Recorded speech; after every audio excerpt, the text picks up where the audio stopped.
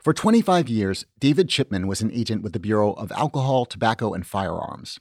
Well, there were a lot of things that aren't like TV. He investigated major events like the 1993 World Trade Center bombing and the 1995 Oklahoma City bombing, but a lot of his job revolved around smaller-scale tragedies involving deadly gun violence. At the beginning of his career, he decided that this work was worthy of the full measure of his devotion, even if it involved dangerous moments in the field.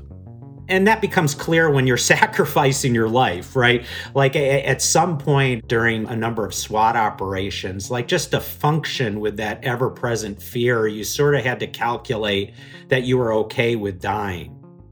Chipman rose up the ranks as an ATF agent and eventually took charge of the Bureau's entire firearms program. But along the way, he became disillusioned. He'd been willing to die in service of the mission he thought he'd been given, to reduce gun violence. But he started to wonder if other people, powerful people, actually wanted this mission to succeed. My frustration was with the government itself. And actually, members of the government and lobbies were trying to actively prevent me from solving crime.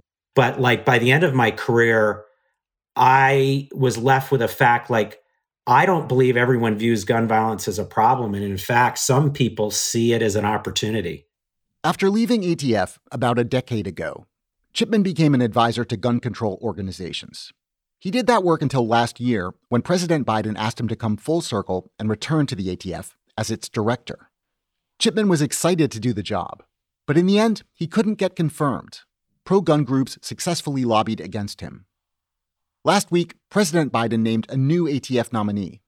At the same time, the president announced new rules regulating so-called ghost guns, virtually untraceable firearms.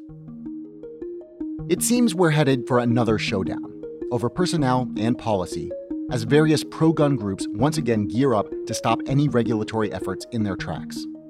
The lobby that supports the gun manufacturers has been very effective, ensuring not only that there are very few regulatory laws, but that there are gaping loopholes that allows them to profit from selling guns to criminals or extremists. And the most recent iteration of that is ghost guns. And that is the ability now as any American to build a gun with the same lethality as something I would carry on ATF SWAT team.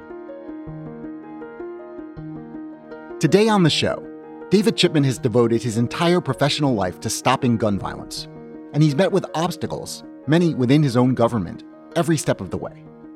Does he think this latest skirmish over ghost guns will play out differently?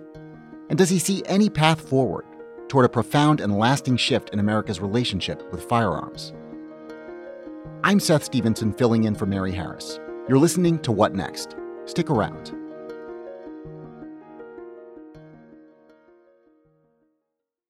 This episode is brought to you by Discover. When it comes to your finances, Discover wants you to know they are the credit card that is always there for you. With 24/7 U.S.-based live customer service, everyone has the option to talk to a real person anytime, day or night. Yep, that means no more waiting for, quote, normal business hours just to get a hold of someone. We are talking real service from real people whenever you need it. Get the customer service you deserve with Discover. Limitations apply. See terms at discover.com/creditcard. President Biden recently announced some new efforts to regulate ghost guns, requiring them to be treated like other normal firearms made and sold in the U.S. The NRA called this rule I'm about to announce extreme.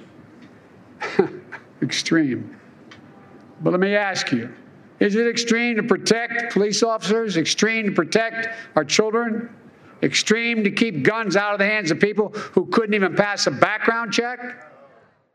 Ghost guns are often put together by unlicensed individuals, using parts from ready-to-assemble kits or 3D printers. These made-at-home guns are meant to be untraceable. Under Biden's efforts, people who buy the kits would undergo background checks, and some pieces used to assemble the weapons would be given serial numbers. There are hobbyists who would go into a gun store and they would buy a frame or receiver The framer receiver is sort of like the motherboard of a computer or perhaps the chassis of a car, and it's the key part that you need to buy a gun. And so when you go into a gun store, that part has a serial number on it. It's marked by who made it, and you have to pass a background check to buy it, even though that part you can't shoot or anything. It's just the basis of a gun. A ghost gun is a gun that's manufactured absent that marked part. And really the only reason to manufacture a gun that way is if you're someone who wants to avoid a background check, such as a criminal or an extremist. There's no reason to do this. It's not fun to make a framer receiver. How easy is it for someone to put together a ghost gun if they get the parts? Is this something that, like a teenager could do? Do you need a lot of expertise to put it together? Well, I would say that it's as easy as assembling, a piece of furniture that you acquire from Wayfair. I think it's that easy. I think that there's been plenty of reporting of people that have been brought who don't really have any expertise. Parts, even the drill bits in a plastic template showing exactly where to drill the holes. Following an instructional YouTube video, it took less than 3 hours to build. And the main difference is 20 years ago, the only people who could build guns in this way were people who had expensive machining tools, knew how to deal with metals. Now, a 3D printer can be used to print this frame or receiver, and then you would go online and buy kits that have all the other parts you need. In terms of things like price or how easy it is to get these parts, how do ghost guns compare to regular guns? Is it any harder or easier to get a ghost gun than a regular gun? If you bought a completed gun from a gun store, you would have to go into that store, you would have to fill out paperwork, and you would have to pass a background check. By buying kits, it's certainly probably around the same price, but you're anonymous. You're able to do it outside of any government regulation. Like, why would I want to build my own car absent any markings? This is not about hobbyists. This is about an avenue that's purposely set up so that people who should not have guns can easily get them.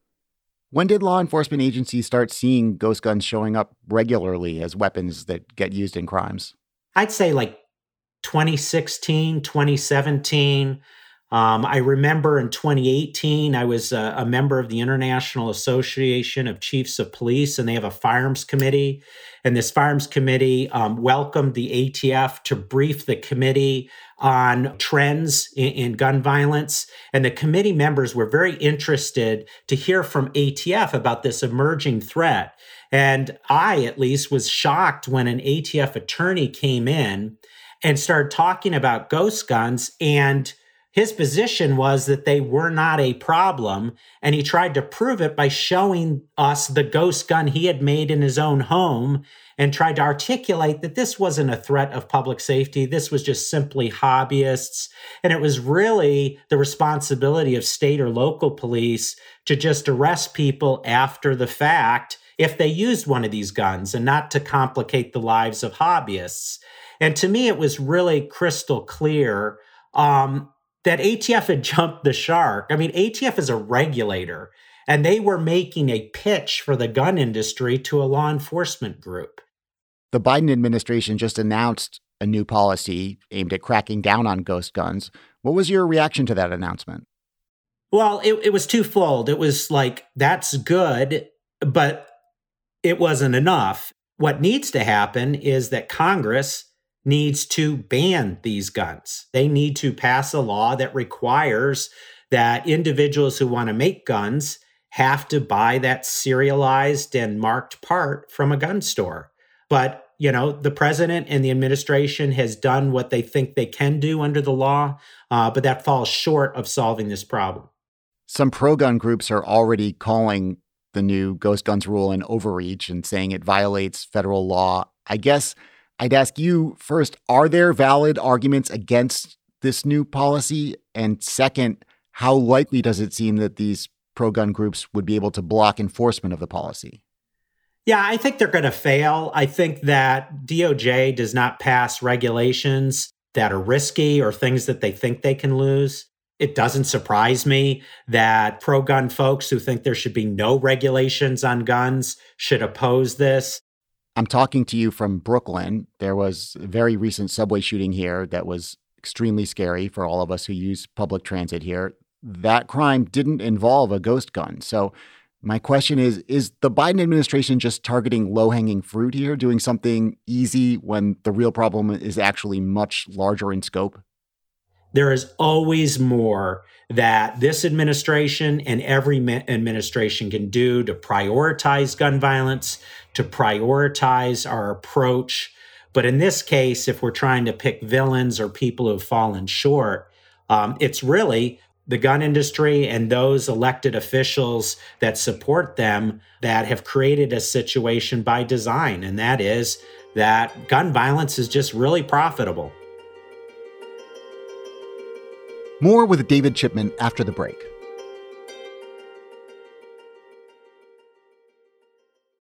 This is the story of the one. As a maintenance engineer, he hears things differently. To the untrained ear, everything on his shop floor might sound fine, but he can hear gears grinding or a belt slipping. So he steps in to fix the problem at hand before it gets out of hand. And he knows Grainger's got the right product he needs to get the job done, which is music to his ears. Call, click Grainger.com, or just stop by. Grainger, for the ones who get it done.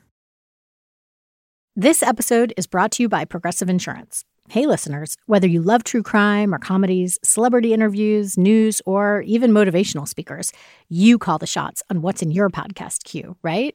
And guess what? Now you can call the shots on your auto insurance, too. Enter the Name Your Price tool from Progressive. The Name Your Price tool puts you in charge of your auto insurance by working just the way it sounds. You tell Progressive how much you want to pay for car insurance. Then they'll show you a variety of coverages that fit within your budget, giving you options. Now, that's something you'll want to press play on. It's easy to start a quote, and you'll be able to choose the best option for you fast. It's just one of the many ways you can save with Progressive Insurance.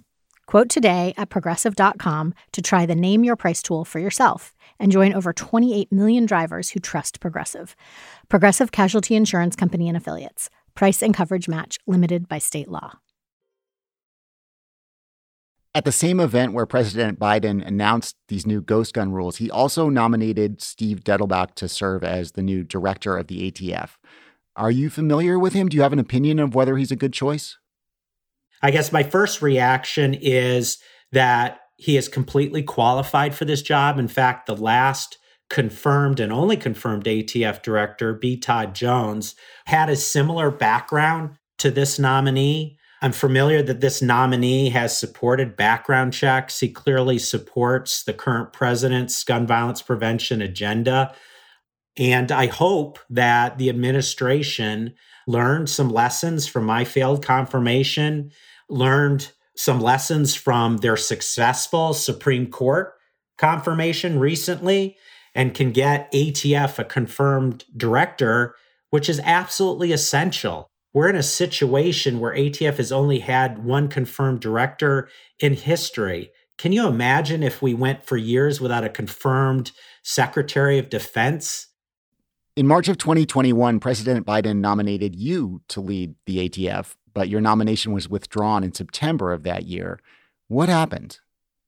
Well, I think the key moment that I understood what happened is when I was having a meeting with Senator King from Maine. Senator King, for those who don't know, caucuses with Democrats in the Senate, although he's an independent. He was viewed as a key vote to my nomination because we suspected that it was unlikely that any Republican would support me. And in the meeting, he was very clear about why he was not going to vote for me. He said, Dave, you have to understand gun violence isn't a problem in Maine. And you have to also understand that I can't vote for you because you don't have the endorsement of the National Shooting Sports Foundation, which is the lobby of the gun industry. That was shocking in a couple of ways. It was first shocking how open he was at saying those things to me. Clearly, gun violence is a problem for our nation. And for him to take the view that as a senator, he would only vote for things he perceived as important to Maine was disappointing. It was also disappointing how open he was about his criticism that somehow I wasn't endorsed by the industry that I would have to regulate. And the industry is already mobilizing against Biden's new pick for the ATF. The American Firearms Association sent out an email recently urging its members and supporters to agitate against Biden ATF pick Steve Dettelbach.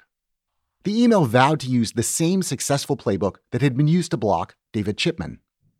Which made me wonder, what would the ATF look like right now if Chipman had been confirmed?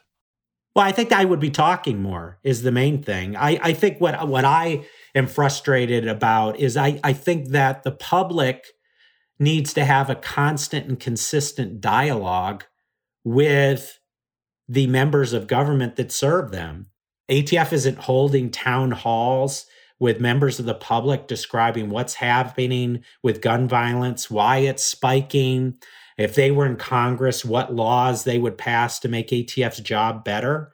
And I think that is the role of ATF. Just deliver hard, uncomfortable scientific truths about what's going on, and then leave it up to others to decide what to do. I mean, it's quite clear that ATF director isn't making policy or law, but I think that there is a role to being able to more publicly and articulately and transparently describe the why of things that are going on.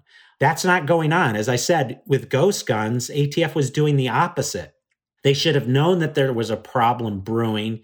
And what they did is they attempted to cover up the problem by putting a good light on it, that no, this is just, what hobbyists are up to.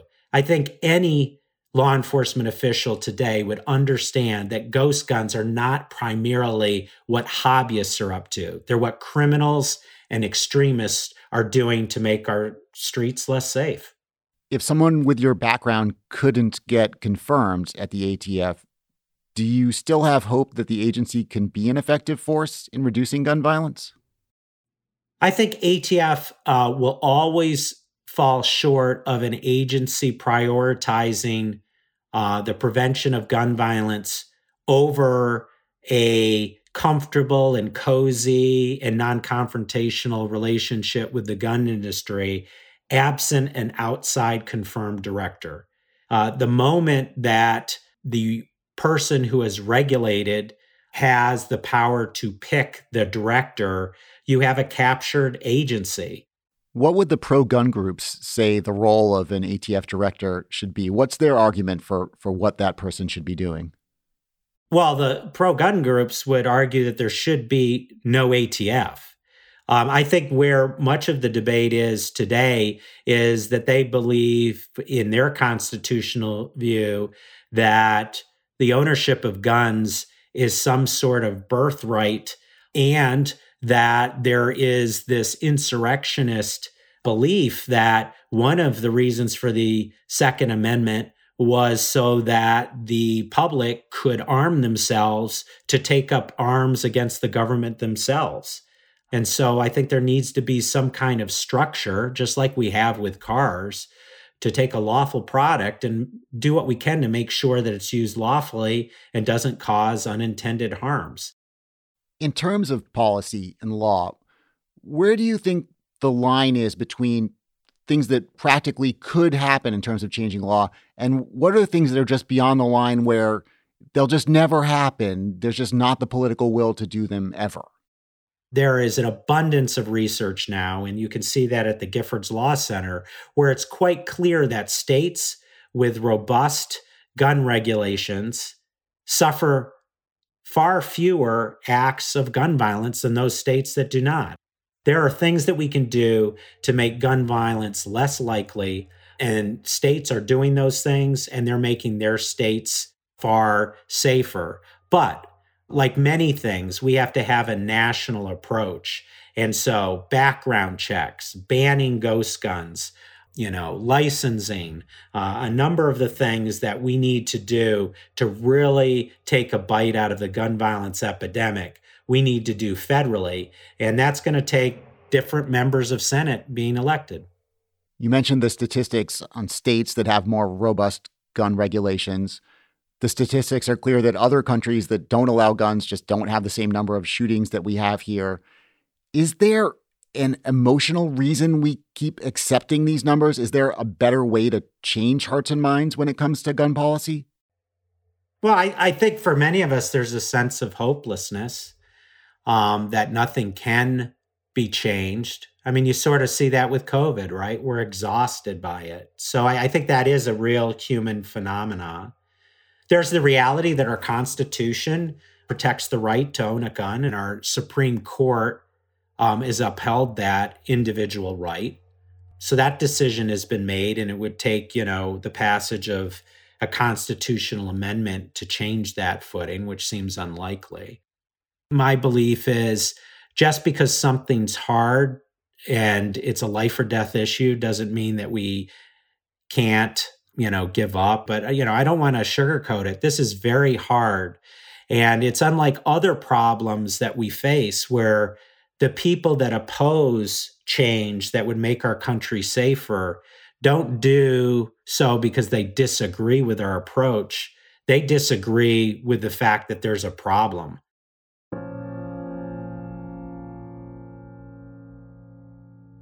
They don't think gun violence is a problem. They think it's a way to make money. They think it's a way to falsely mischaracterize communities of color as being somehow more violent. There are all these other political forces that actually benefit from the gun violence problem. And so perhaps that's something we can do is people like me who's been inside government and now out, who maybe can see things more clearly, just have to talk more candidly about what we're really up against. Until the day we don't have senators saying to me like, hey, gun violence isn't a problem, it's not going to be treated like one. David Chipman, thanks for coming on the show. Thanks, Seth. David Chipman is a senior policy advisor at Giffords, Courage to Fight Gun Violence. And that's the show. What Next is produced by Mary Wilson, Elena Schwartz, and Carmel Delshad. We're getting a ton of help from Anna Rubinova and Laura Spencer. We are led by our executive producer, Joanne Levine, and Alicia Montgomery. I'm Seth Stevenson, filling in for Mary Harris. Catch you back in this feed tomorrow.